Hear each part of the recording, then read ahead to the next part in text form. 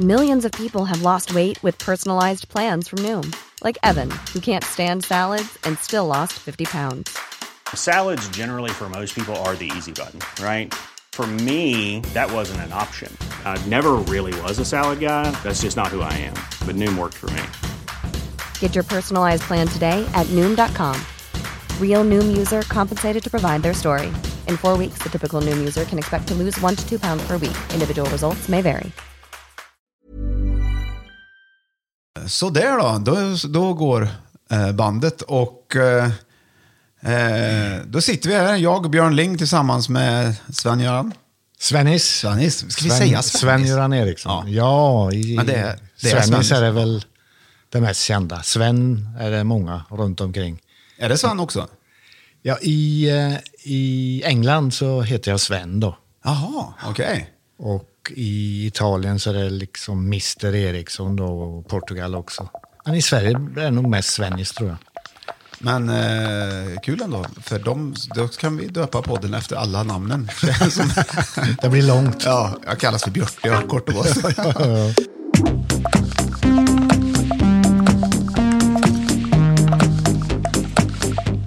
Det här är vårt premiäravsnitt i våran podd som kommer att handla om fotboll, och där Sven-Göran då kan typ mest av alla i hela världen om allt när det gäller fotboll. Exakt.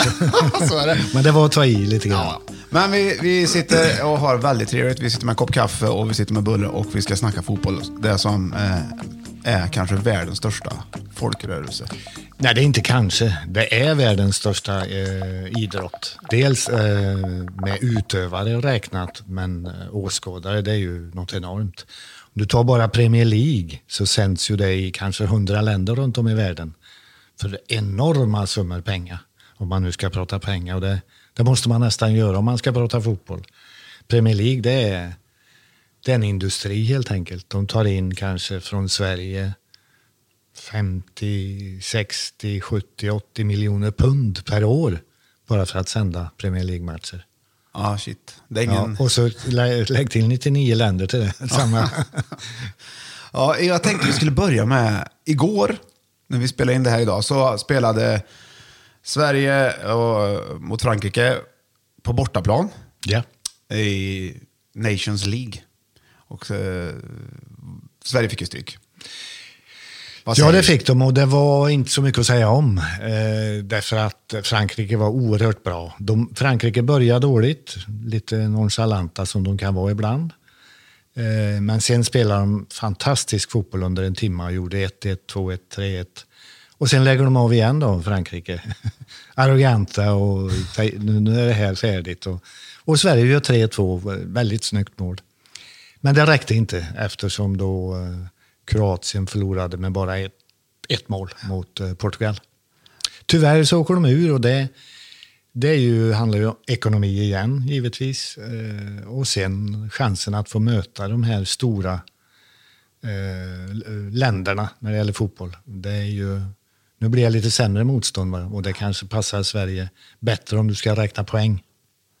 Ja, jag tänkte vi ska återkomma till det, tänkte jag lite längre fram. Jag måste bara höra när vi säger att fransmännen har en liten arrogans. På vilket sätt, och vad menar du då? Ja, jag vet inte. Om du åker till Paris och ska försöka prata engelska så är de ju lite arroganta. Även om de kan så skiter de i det, tror jag. Så det gör livet besvärligt för det. Så att när det gäller fotboll, de är så duktiga så att de vann ju VM sist och är förmodligen än idag världens bästa lag. Men de kan lägga av då och då, och då tycker de att nu kan vi bara trilla bollen till varandra och behöver inte springa så mycket och vill inte springa så mycket.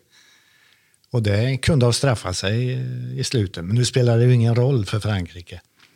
De hade ju redan vunnit, men ändå. Ja, men i och för sig, de spelade ju veckan innan mot Finland och fick ju stryk med 2-0. Det är typiskt. Då går man ut och ställer ut skorna i princip, va? Därför att ett taggat Frankrike får inte stryka av Finland. Det är nästintill omöjligt. Ingenting är omöjligt i fotboll i och för sig, men ändå. Du förlorar inte mot Finland om du heter Frankrike. Men om Sverige i Sverige-matchen här nu börjar ju, tycker jag, liksom, det såg väldigt bra ut, tyckte jag. Fantastiskt bra. Wow, 1-0 efter 4-5 minuter och du sitter, det här blir ju grejer. Men sen för varje minut som gick så ser du att nu kommer Frankrike och de tog över mer och mer och mer. Och Sverige kunde inte hålla i bollen och det blev lite spel mot ett mål. Och det var först i slutet som Sverige kom tillbaka då.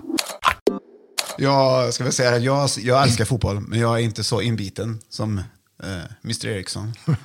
Men jag njöt väldigt mycket. Vad skulle du ha gjort i det läget om du hade varit förbundskapten för Sverige när man ändå drar 1-0? Ja, det frågar man ofta då.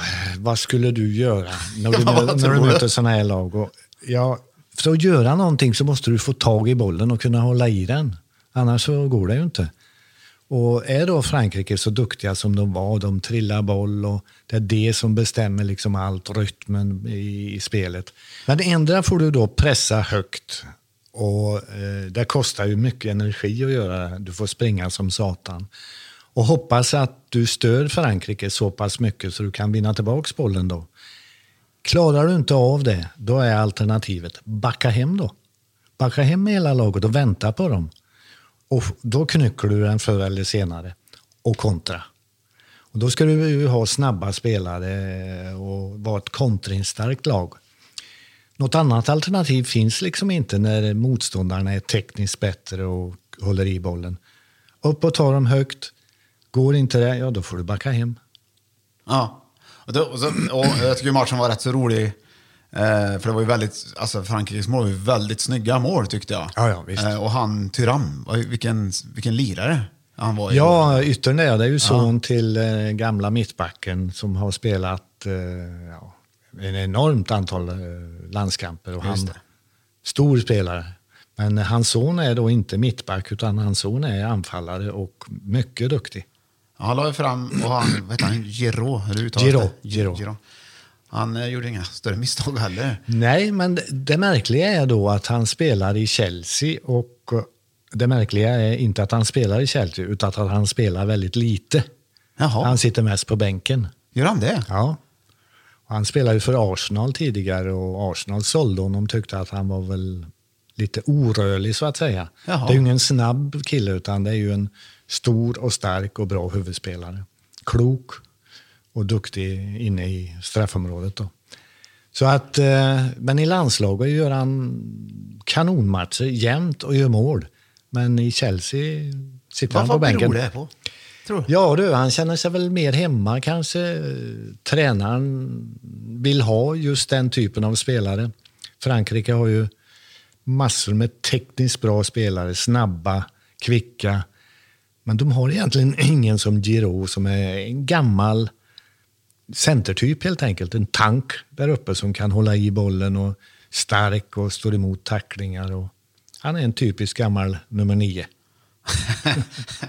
Vet du, för det där tycker jag känns typiskt att det är spelare som är så otroligt bra så kommer de till landslaget och inte lyckas. Många gånger är det på det sättet, ja. Det är det. Men det här är det tvärtom. Det är ju märkligt. Ja. Vad är det några svenska spelare som du skulle vilja ha sett med i landslaget som inte är med? Som inte är med? Ja. Ja, det har du det ständiga temat att diskutera och det kan man ju göra till döddagar. Det är ju Zlatan. Ska han vara med eller ska han inte vara med? Idag är han ju 37, 38 år någonting. Så det är kanske sent, men än idag... Han verkar vara i kanonform just. Ja, visst. Än idag så är ju Zlatan, det är ju Zlatan. Och det finns ju ingen annan som han i Sverige. Och inte funnits någonsin skulle jag vilja påstå. Nej. Torbjörn Nilsson, Ralf Edström, Ove Kindvall och alla de här gamla kanonerna. Va? Men Zlatan, det är ju Sveriges bästa fotbollsspelare genom tiderna. Och det är klart, är du då tränare så får du ju ta en bedömning. Sätter du in Zlatan så har du en kille som vinner fotbollsmatcher åt dig. Han kommer ju på 10 landskamper dundra in kanske 8, 9, 10 mål. Som han gör i alla ligor han har spelat i princip. Spanien och England och Italien där han är nu. Men då kanske du får ta en som är lite arrogant och han är stor stjärna. Han tar all uppmärksamhet givetvis eftersom han heter Zlatan. Jag hade något liknande i England. Han heter Beckham. Ja. Och liknar de varandra, tycker du? Nej, han är väldigt ödmjuk och blyg, Beckham. Va? Men de tar ju all uppmärksamhet från alla andra, va? När de är med landslaget och även i klubblag. Så stora är de. Va? Och det är bara så det fungerar på det sättet. Men Janne Andersson har valt att inte ha honom och det går ju bra. Du kan ju inte bevisa att det skulle ha gått bättre med Zlatan. Nej, det är klart. Det går man inte. Men det är inte så mycket, det är inte så mycket snack om det heller, upplever jag. Det har ju inte varit det på grund av att Sverige har gjort så bra resultat, va? Men det kanske hade varit ännu bättre att ha haft en klinisk målgörare. Ja, men det är väl också att man är väl på väg uppåt på något sätt, men något nytt fräscht också. Ja, så jag menar, många gånger så... Men det är också liksom, i Janne Anderssons lag så måste du springa. Du måste pressa och du måste delta i försvarsspelet, vilket nummer du än har på ryggen. Och att få Zlatan att pressa i 90 minuter och hålla på i försvarsspel, det går inte. Det gör han bara inte. Okay. Det gör ju inte Messi och det gör inte Ronaldo. De gör mål. Spar på krafterna. Ja, på något sätt. Och det är klart Messi här och Ronaldo som räker in en 50 mål per säsong. Som tränare får du ta det då. 50 mål är 50 mål. Ja. Men i den här matchen, för att gå tillbaka, så Janne Andersson är ju inte där då igår, utan han är ju hemma på grund av covid då. Ja. Han har väl inga symptom, eller han var i karantän. Han var i karantän, ja. Hur illa det var, eller det vet jag inte. Hur stor del hade han i coachningen, tror du? Är det bara innan matchen då, eller kan man liksom påverka under matchen? Ja, det är nog både och, tror jag. Men det är klart att han sätter ut riktlinjerna, vem som ska spela och hur man ska spela och när man ska börja pressa och hur aggressiva man ska vara. Sen är det ju upp till tränaren som sitter på bänken och Janne att under matchens gång ska de ha kontakt. Janne sitter och tittar på tv, givetvis. Och det är möjligt att de har telefonkontakt på något sätt och säger nu får du byta honom och nu får vi backa hem lite och så vidare.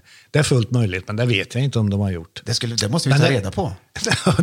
Men det skulle jag ha gjort om jag hade varit i Jannes situation, absolut. Man märker att sitta hemma i kortbyxorna och kolla på matchen. Men det händer ju ofta att tränare är avstängda, va? Och då får de ju sitta på läktaren.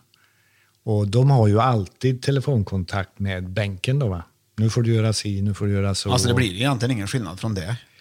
Nej, det gör det ju inte. Men du får liksom inte vara med laget och inne i omklädningsrummet före eller i halvlek och så vidare.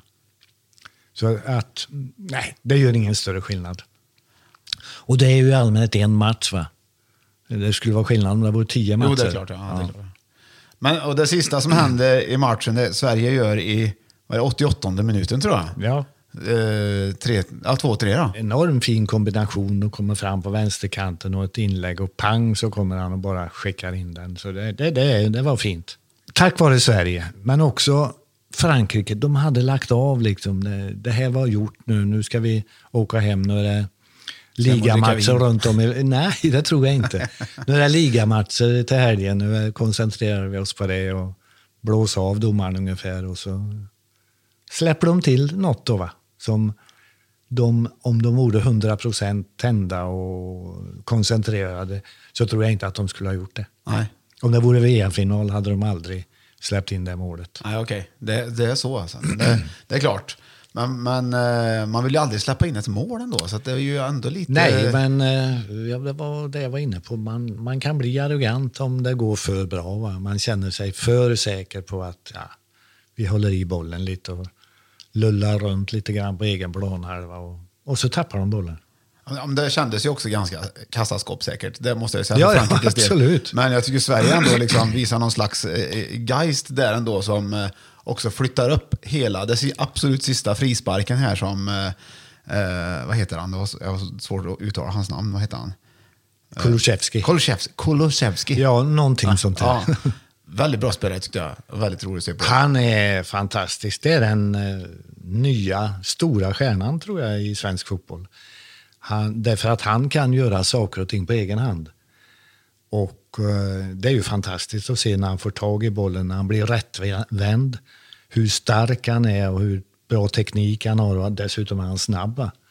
Så att han kommer att bli fantastiskt bra. Jag tycker inte han var så bra igår, va? Men du kan se att han har kvaliteter som är mycket, mycket stora. Han sa efteråt så, jag tror det var Kim Källström som kommenterade att han skulle ha gjort annorlunda på frisparken. Att han skulle ha lagt in en droppare liksom så här. Ja, du får ju liksom inte, om du slår en hörna eller en frispark från kanten.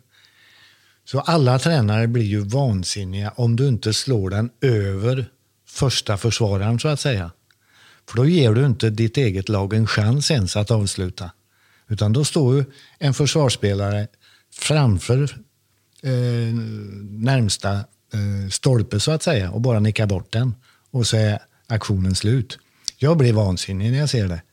Och han slog den så lågt, va, så att det blev direkt en kontring. Och det ska ju inte få bli. Speciellt inte i det. In med bollen en hög. In i högen så att säga. Ja. Och då kan ju vad som helst inträffa där, för det var ju en massa folk, både fransmän och svenskar. Men bollen kom inte dit. Och det förstår jag, det skulle jag bli jädrigt grinig på. Ja, med den vänsterfoten, och vad fan var det? Ja, han svarade, han hade ett ganska bra svar också. Jag kommer göra 1 miljard misstag. Det är bara att gå vidare, sa han. Ja, men det tror jag. Och det gillar man ju. Att man klarar av att tänka så. Ja, absolut. Men det är ju de här stora spelarna som är sådana, va? De vet att de är så bra så att, och Zlatan är ju ett typexempel. Ja. Han är ju arrogant i sina uttalanden många gånger, men han levererar. Så du kan inte tycka illa om det. Var arrogant och leverera, så det är helt okej. Men Kulusevski, det känns inte som att han är inte så gammal. Nej, vad är han? 2021? Ja, visst. Ja. Nej, men han det blir en stor fotbollsspelare. Det är bra gjort tycker jag, mentalt. Och så spelar han redan i ett av Europas bästa lag, Juventus. Jag menar, han är dessutom ordinarie, så att det är ju väldigt ovanligt att en svensk 20-åring hamnar på den nivån. Att de kan bli proffs, ja, men att spela för Juventus, det är stort. Det är väldigt, väldigt stort. Det ska bli kul att se. Absolut. Intressant. Vi snackade lite i början här också om vad stor fotbollen är i världen och mycket folk det är som ser på fotboll och så här. Men det är ju inte nu live, utan nu är det ju ingen. Det är ju tomma läktare. Hur påverkar det? Du har inte hunnit varit med om det? Nej, men det är ju tråkigt givetvis, och jag kan tänka mig Premier League, det är ju alltid fullt på varenda stadion du går när det är tillåtet. Och jag kan tänka mig att supportrarna lider och gråter och sitter i pubbarna runt om och dricker mer öl än de borde göra. Och tittar på tv givetvis. Så att det påverkar supportrarna mycket mer. Ja, det tror jag. Men det påverkar spelarna också, tror jag. Har du varit och tittat på Liverpool när de spelar hemma någon gång? Nej. Ja, det ska du göra. Ja, det ska jag göra. För det är en stämning som är det bästa jag har sett i mitt liv. När laget kommer ut så sjunger You never walk alone. You never walk alone. Det känner jag till däremot. Det går gåshud på det. Och jag tror att Liverpool-spelarna, när de kommer ut och så reser sig 50 000 upp och så sjunger de. De måste känna det. De har tagit redan 1 poäng där, tror jag. Ja, det måste vara helt sjukt. Jag såg en gång en match i Liverpool. Det var någon UEFA-cupmatch. Och då var det Liverpool mot Celtic. Och Celtic har samma sång. Jaså? Ja. Så om det nu var han som var skrev den eller den första som sjöng den. Han var mitt på plan och sjöng den. Liverpool said, och det var enormt vackert att se. Nej, alltså inför den matchen så alla. Ja. Jag kan berätta en sak till om den. Ja, det var Champions League. Jag var förbundskapten i England, så jag åkte upp till Liverpool och skulle se Liverpool-Barcelona. Och då satt jag där i VIP-rummet innan, där man serverar middag och som en lyxrestaurang. Då sitter jag bredvid presidenten i Barcelona. Och så är det 5 minuter innan avspark, så säger jag till honom, nu går vi ut. Ja, men sa han, det är 5 minuter kvar, vi väntar lite. Nej, sa jag till honom, följ med mig ska du få se någonting. För jag frågade om han har varit där någon gång förut. Nej, det hade han aldrig varit. Så han följde med ut och så började publiken. Och när de var färdiga så sa presidenten: jag har varit president i Barcelona. Jag har sett allt i fotboll. Men det här, sa han, det tar rekordet. Tack Eriksson, sa han. Tack för att du tog mig ut. Vackert. Ja, det var ju fränt. Ja. Men det är så mäktigt så att... Ja, det är ju, jag tror inte det går att förstå det riktigt. Nej, man ser det på tv eller när man ser bilder. Men alla fotbollsfans, speciellt om du gillar engelsk fotboll, åk till Liverpool. Ja, det förstår jag. Jag har varit på en Tottenham-match en gång. Jo, men det är ju mäktigt överallt i England, för stämningen är ju enorm. Och vad kom det sig att du satt med Barcelonas president förresten? Jag var ju där och spionerade på spelare då, för landslaget. Ja, det var så, ja. Och då är man inbjuden på VIP-rummet där. Det är ju alla stadion i hela England, från division 1 till division 4, har ju lunch eller middag innan matchen. Ja. Och det är ju då champagne och vin och köret. Och det tog jag inte då. För jag tänkte säga, där får man ta ut fel spelare. Nej. Men det är ju enormt vad fotboll är i England. Och det här det är kanske tusentals personer inför varje match de serverar på det sättet. Du får ju betala för det lite extra givetvis, men det är ju otroligt fint på något sätt. Ja, fantastiskt. Ja. Vi ska komma tillbaka till det alldeles strax. Vi ska avsluta Sverige-matchen. Det sista jag hörde efteråt var Vättingen, för jag tänkte vad det betyder här nu då, att de åker ur till B-divisionen, eller vad heter det? Och då säger Wettergren att han kommenterar så här att ja, men det är bra för oss att få möta de här. Vi kommer tjäna på det i framtiden, att vi har mött de här största lagen som ju var i Sveriges grupp, tyckte enligt honom, både Portugal som EM-mästare och Frankrike som världsmästare och även Kroatien, ett otroligt bra lag. Det kommer vi tjäna på framåt. Och så, han sa ingenting om att han tyckte det skulle bli på något annat sätt än att han såg fram emot att de tjänade på detta. Ja, han ser ju väldigt positivt på det då, givetvis. Det negativa är ju att du åker ur ekonomiskt och att du inte får möta de här kanonerna i Nation League nästa år. Men det är ju på det sättet att när du möter bättre motstånd så lär du dig alltid någonting och du blir bättre. Spelar du tennis eller paddle eller pingpong eller vad du än gör, du blir bättre om du spelar mot bättre motstånd. Spelar du mot dem du vet du slår så lär du dig egentligen ingenting. Du bara går dit och smarschar ut dem och det är med jämt. Så att det tror jag är viktigt. Men det säger ju en sak egentligen om vänskapsmatcher till exempel, att man möter då bättre eller sämre lag. Liksom. Då har man olika anledningar till att ha en vänskapsmatch. Ja. Men vi skulle kunna prata om vänskapsmatcher. Det här med Nation League, det skapades för att ta bort vänskapsmatcher. Jaha. Så att i alla internationella break så att säga, när klubbarna inte spelar utan det är landslaget, så har det alltid funnits 2 matcher under det breaket. Nu är det 3 matcher. De spelar en vänskapsmatch mot Danmark, sen Kroatien och sen... Och det blir för mycket helt enkelt.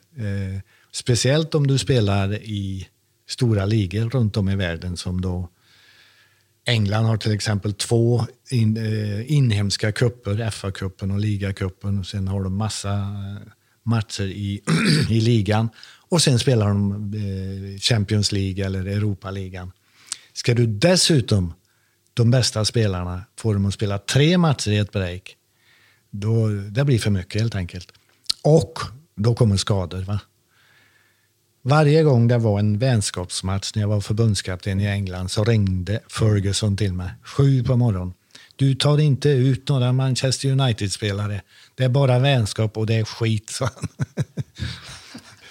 han försvarade sina spelare. Men då var det alltså 2 matcher man spelade. Nu är det 3. Så jag tänkte häromdagen när jag såg det att jag undrar vad Ferguson skulle ha sagt om det. Just det. Men det är, apropå det, alltså, när Sverige-Danmark-matchen nu nyss, då var det många danska spelare som var sjuka, eller som var... Ja, de var ju coronasmittade eller satt i karantän av anhöriga eller dylikt. 16 stycken, ja. Och jag menar, det är inte vettigt. Och jag tycker inte, när det är sån här National League, så ska man inte spela några vänskapsmatcher. Nej, och i synnerhet inte den här gången. Jag tycker det kändes som ett... Det var fel, tycker jag med. Mot människor i världen nästan på något sätt. Men det är ju tv som styr väldigt mycket därför att det är det som betalar kalaset. Jo, det är klart. Och så svårt också med några olika länder som har olika regler kanske och sånt också. Ja. Så det blir väl politik i det där såklart. Som är... Det gör det. Ekonomi och politik. Ja.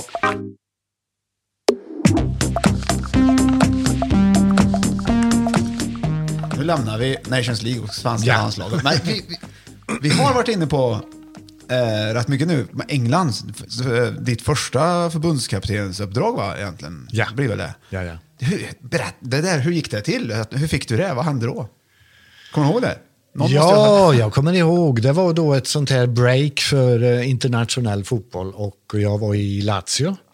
Så jag hade 3 dagar ledigt och var på någon vacker ort i Italien på semester i 3 dagar helt enkelt. Ja. Därför att jag hade inga spelare. De var i landslag allihop. I Argentina och i Italien och Serbien och allt vad det var.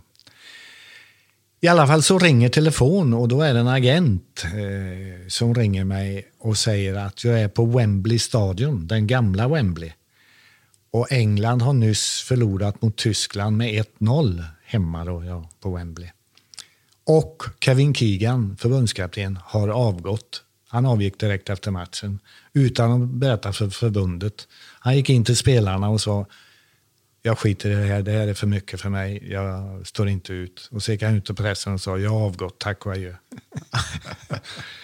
Och då frågade den här agenten mig: är du intresserad av det här jobbet? Jag sa till honom: det kan du glömma, därför att dels har jag ett väldigt bra jobb, jag har nyss vunnit ligan med Lazio i Italien.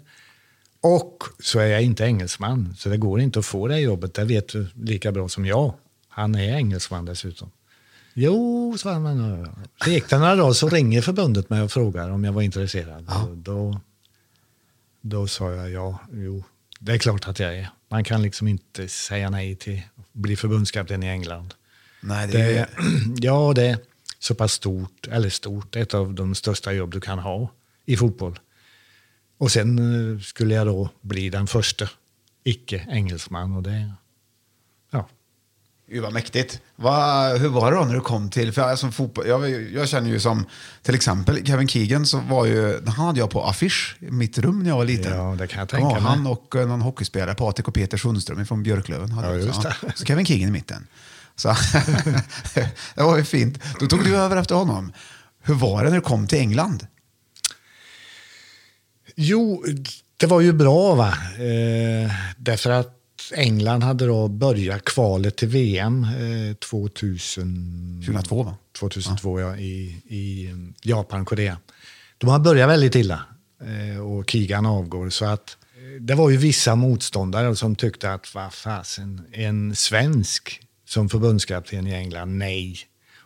Och det var vissa skribenter till exempel som vidhöll det i 5,5 år.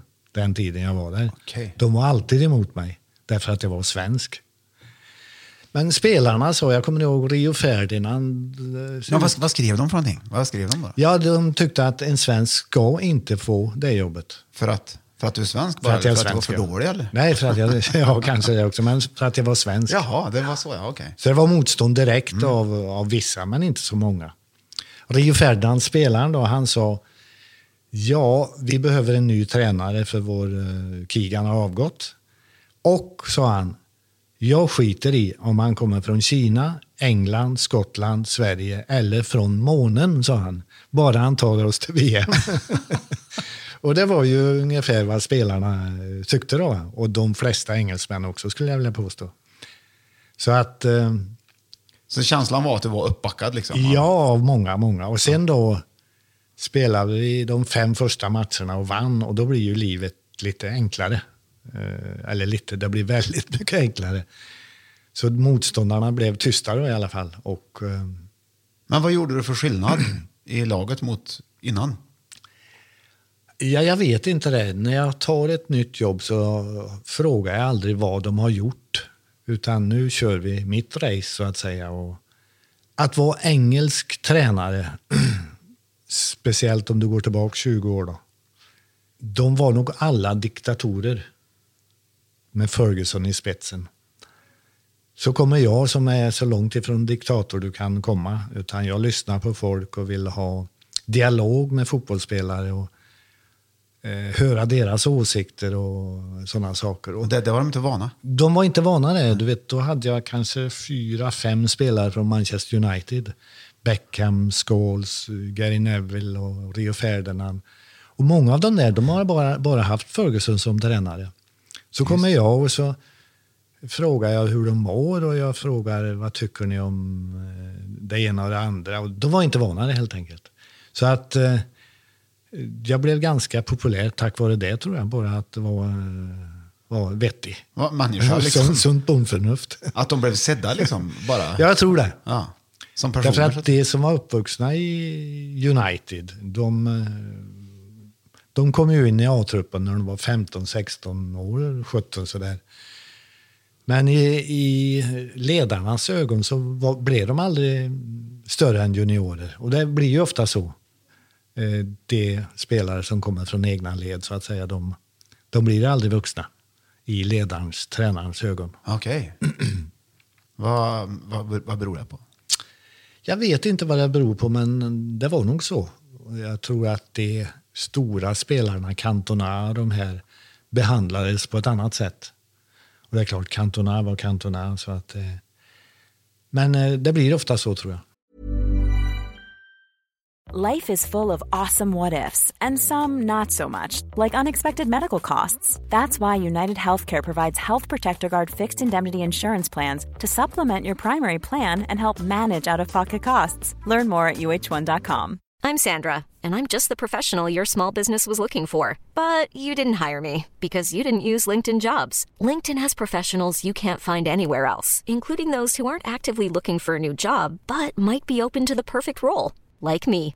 In a given month, over 70% of LinkedIn users don't visit other leading job sites. So if you're not looking on LinkedIn, you'll miss out on great candidates like Sandra. Start hiring professionals like a professional. Post your free job on linkedin.com/achieve today. Vilket är ditt starkaste minne som Englands förbundskapten? Ett positivt då? Ja, positivt. Ja. Jo. Vi kan ta dåligt också. Vi kan ta det negativa. Det vet jag exakt vad det var. Men vi tar det bästa först då.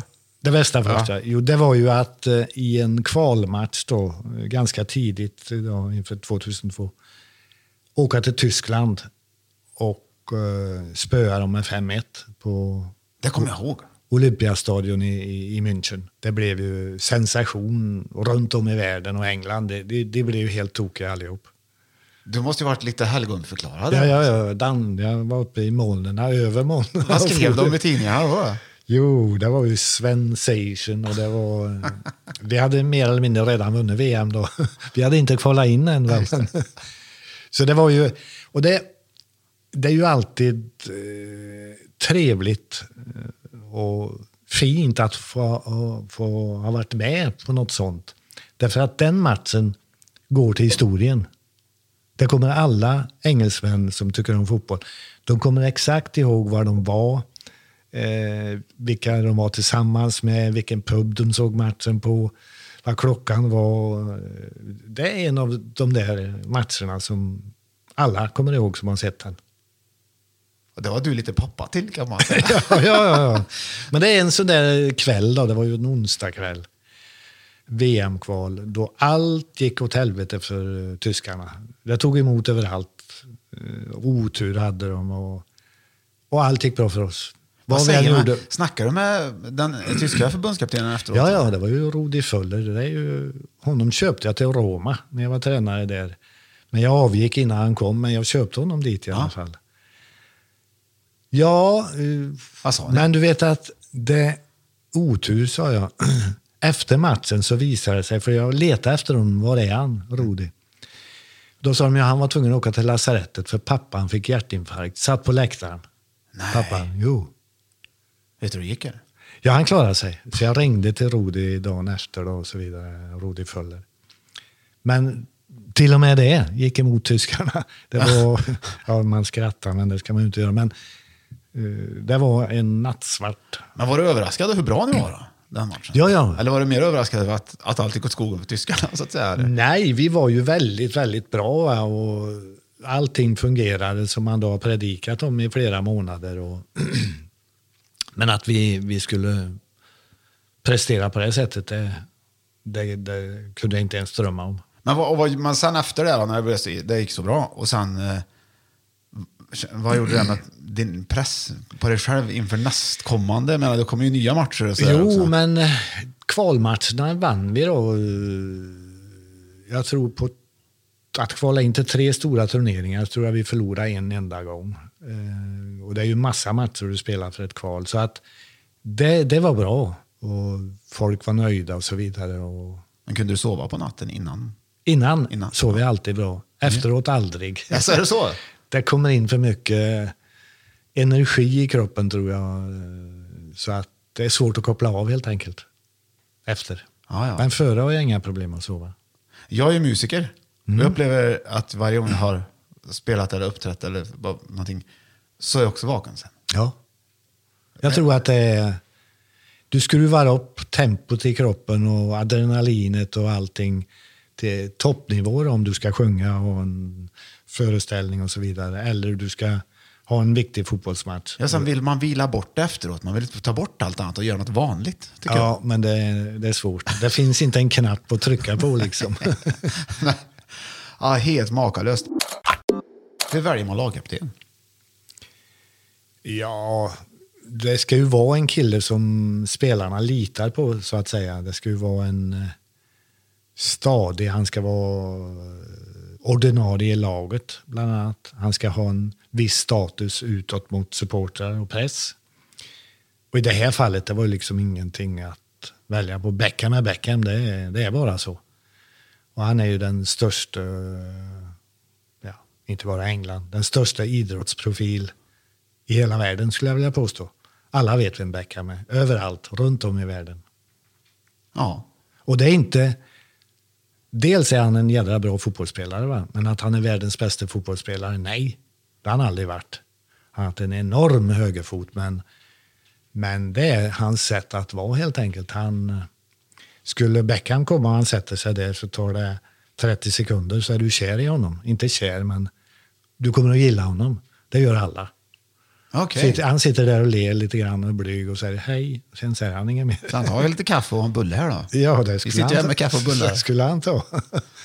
Kan vi bjuda hit honom någon gång kanske? Ja, jag vet inte. Det är nog inte så lätt. Han kommer nog inte, men vi kan ju bjuda hit. Nej, vi kan bjuda in honom. Ja, men det var väldigt kul att höra om just England. Men sen har ju du också, just med förbundskapten och landslag som vi ändå är på och touchar idag, så Elfenbenskusten. Så det. Både med Mexiko förstås och Elfenbenskusten. Filippinerna. Ja. Elfenbenskusten. Ja, Elfenbenskusten. Det var ju fantastiskt trevligt.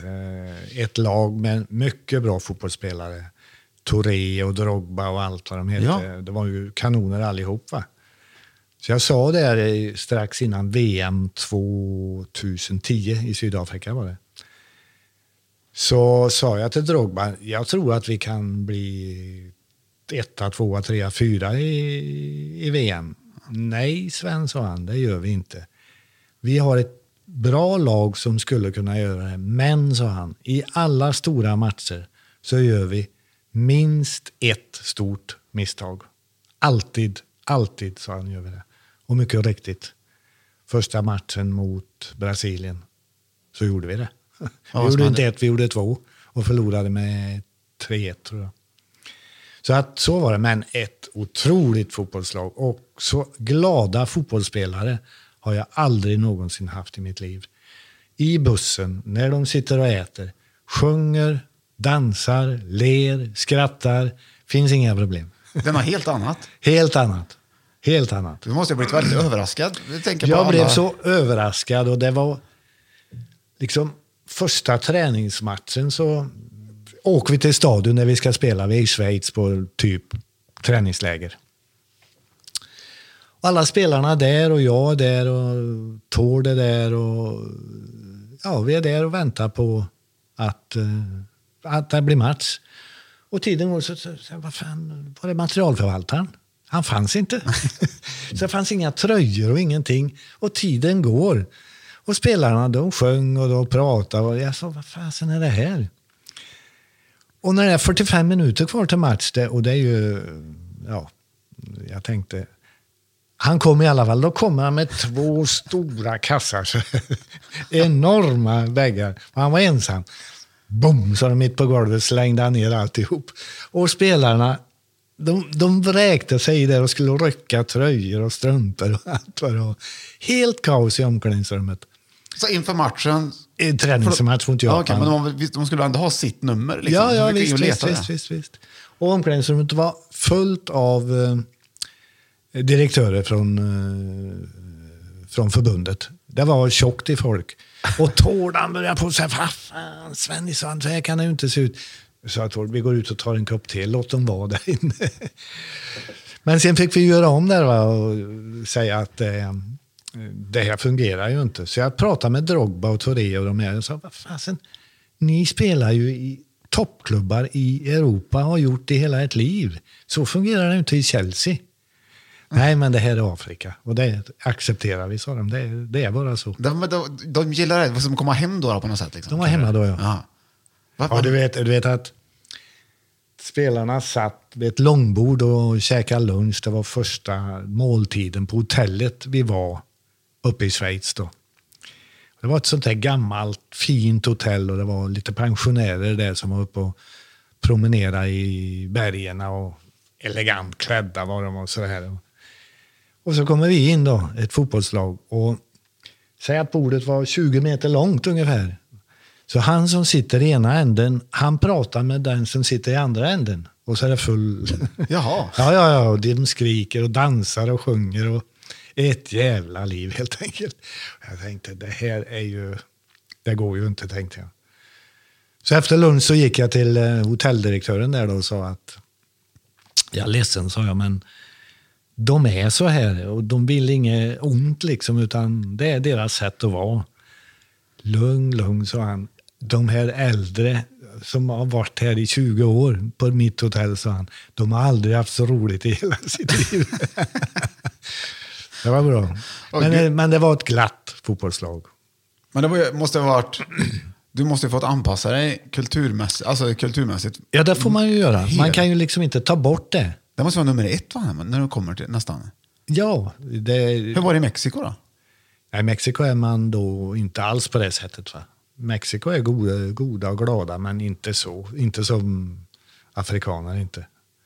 Det är ju ett leende hela dagen, va?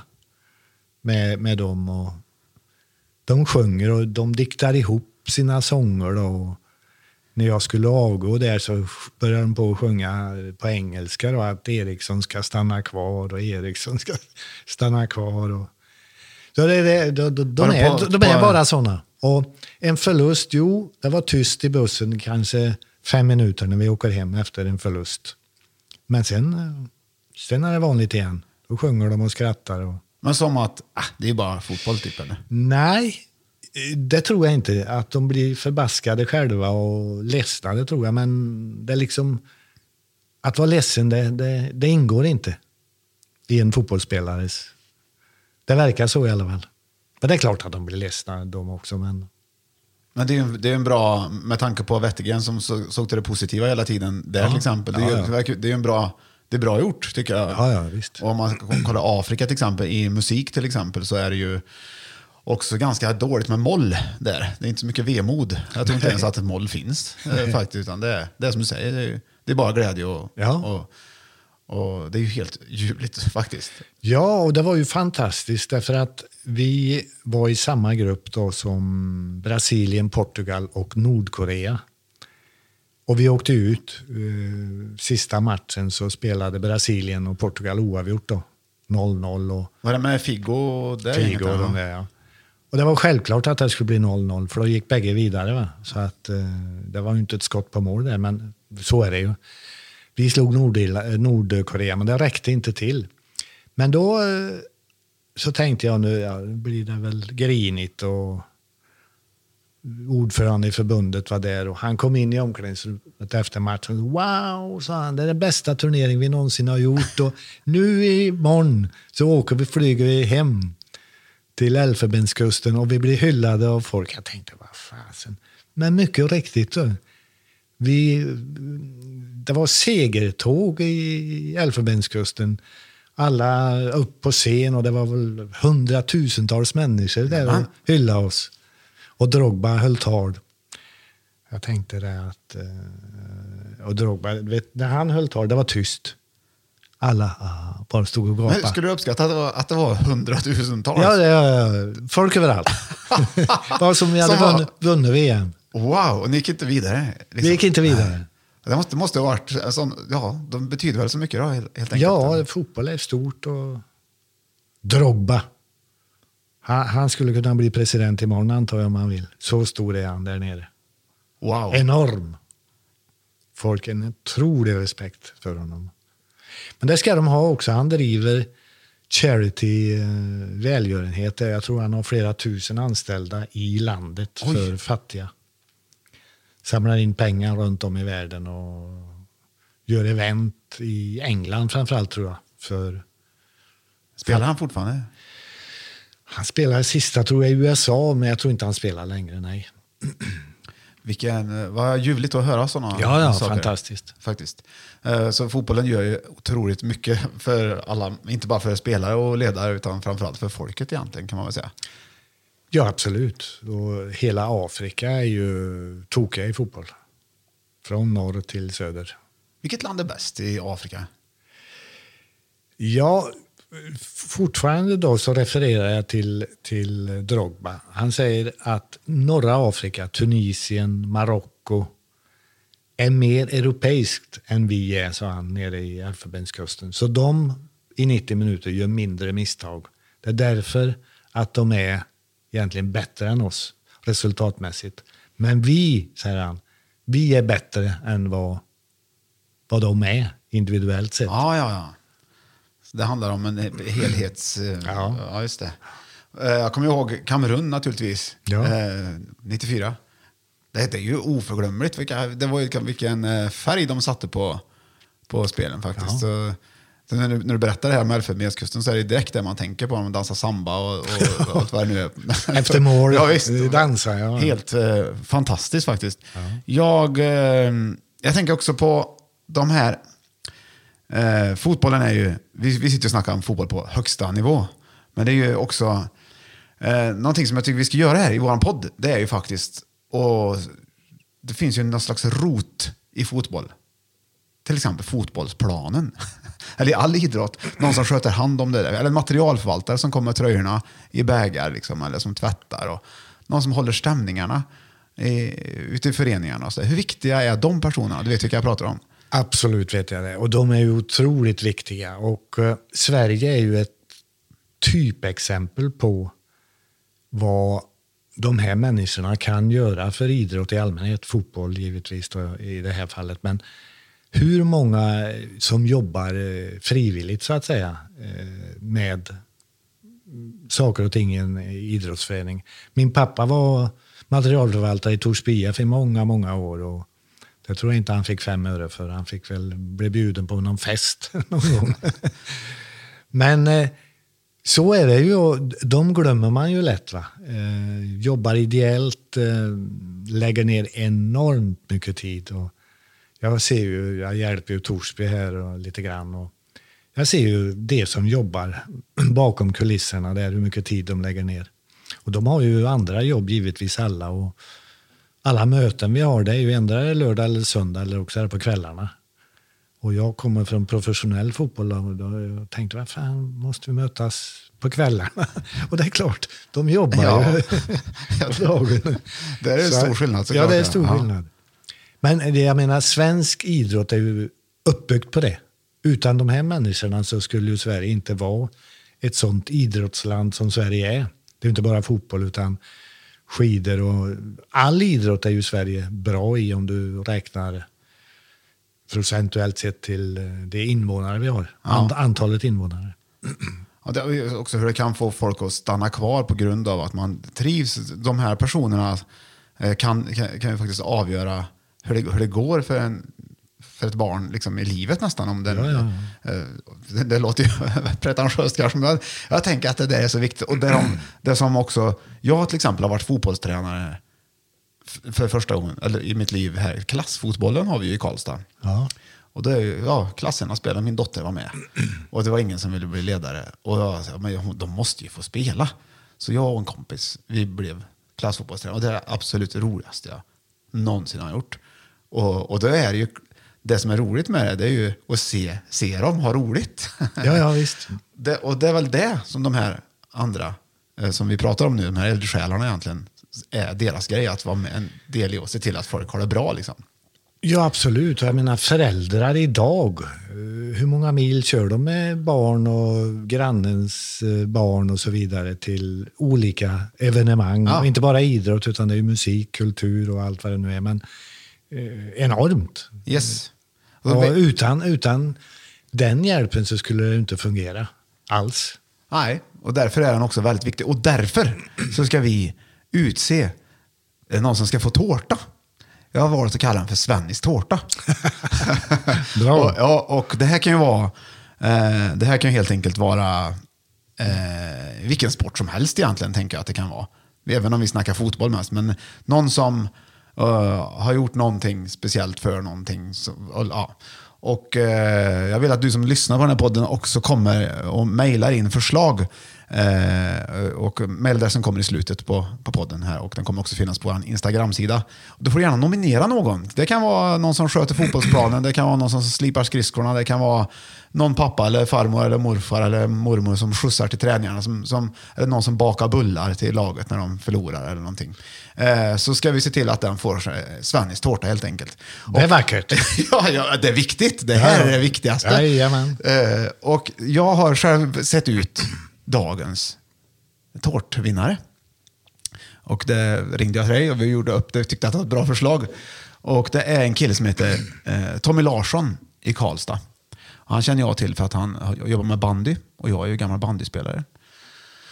Och Tommy har jag berättade för dig om Tommy Larsson.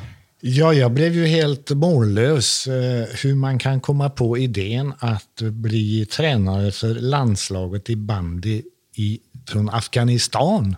Afghanistan och bandy.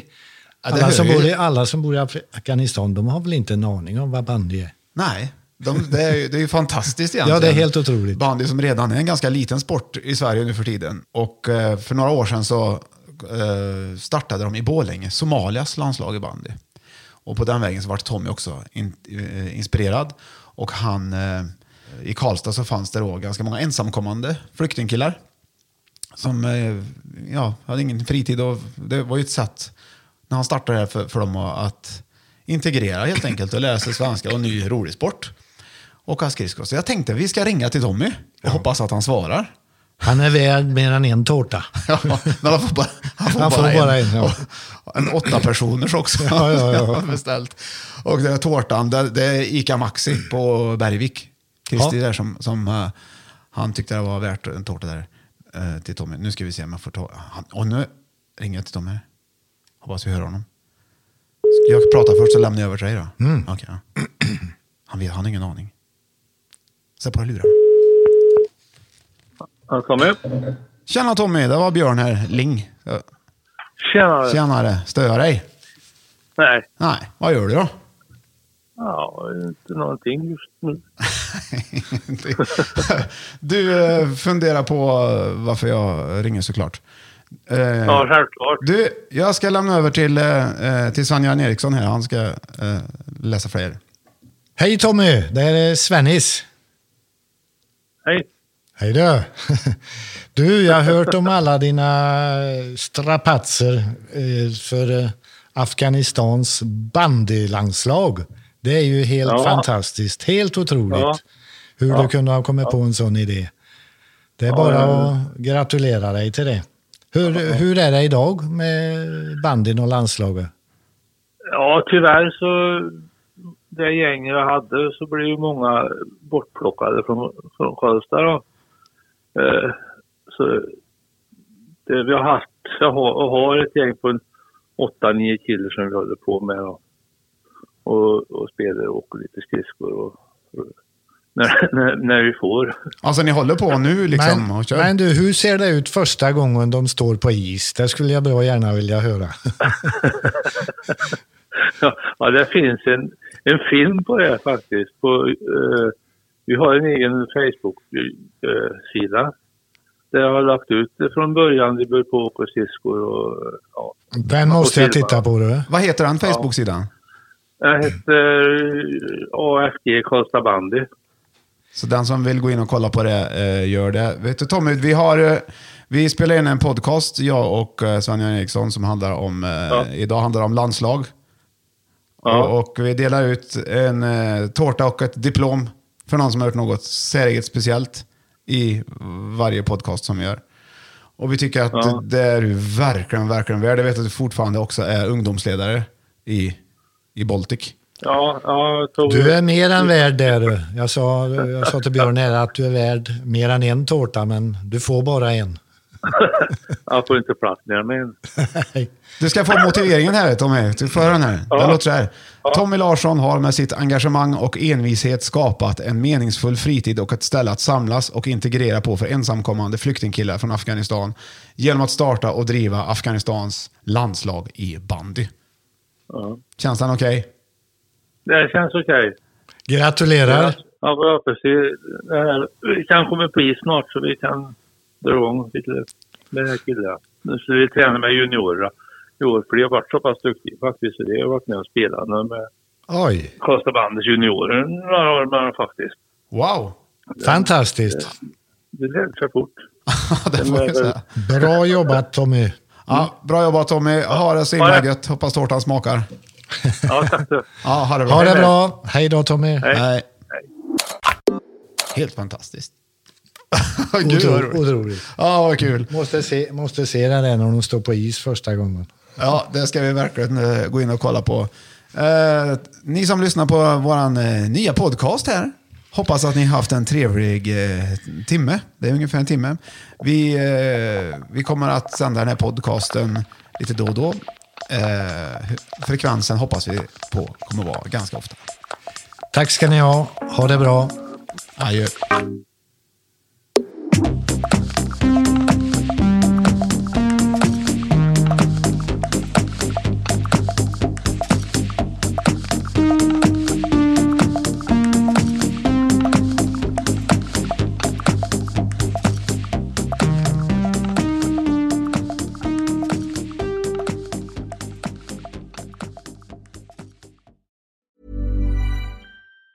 Even on a budget, quality is non-negotiable. That's why Quince is the place to score high-end essentials at 50 to 80% less than similar brands. Get your hands on buttery soft cashmere sweaters from just $60, Italian leather jackets, and so much more. And the best part about Quince, they exclusively partner with factories committed to safe, ethical, and responsible manufacturing. Elevate your style without the elevated price tag with Quince. Go to quince.com/upgrade for free shipping and 365-day returns. Ever catch yourself eating the same flavorless dinner 3 days in a row? Dreaming of something better? Well, HelloFresh is your guilt-free dream come true, baby. It's me, Keke Palmer. Let's wake up those taste buds with hot, juicy pecan-crusted chicken or garlic butter shrimp scampi. Hello Fresh. Stop dreaming of all the delicious possibilities and dig in at HelloFresh.com. Let's get this dinner party started.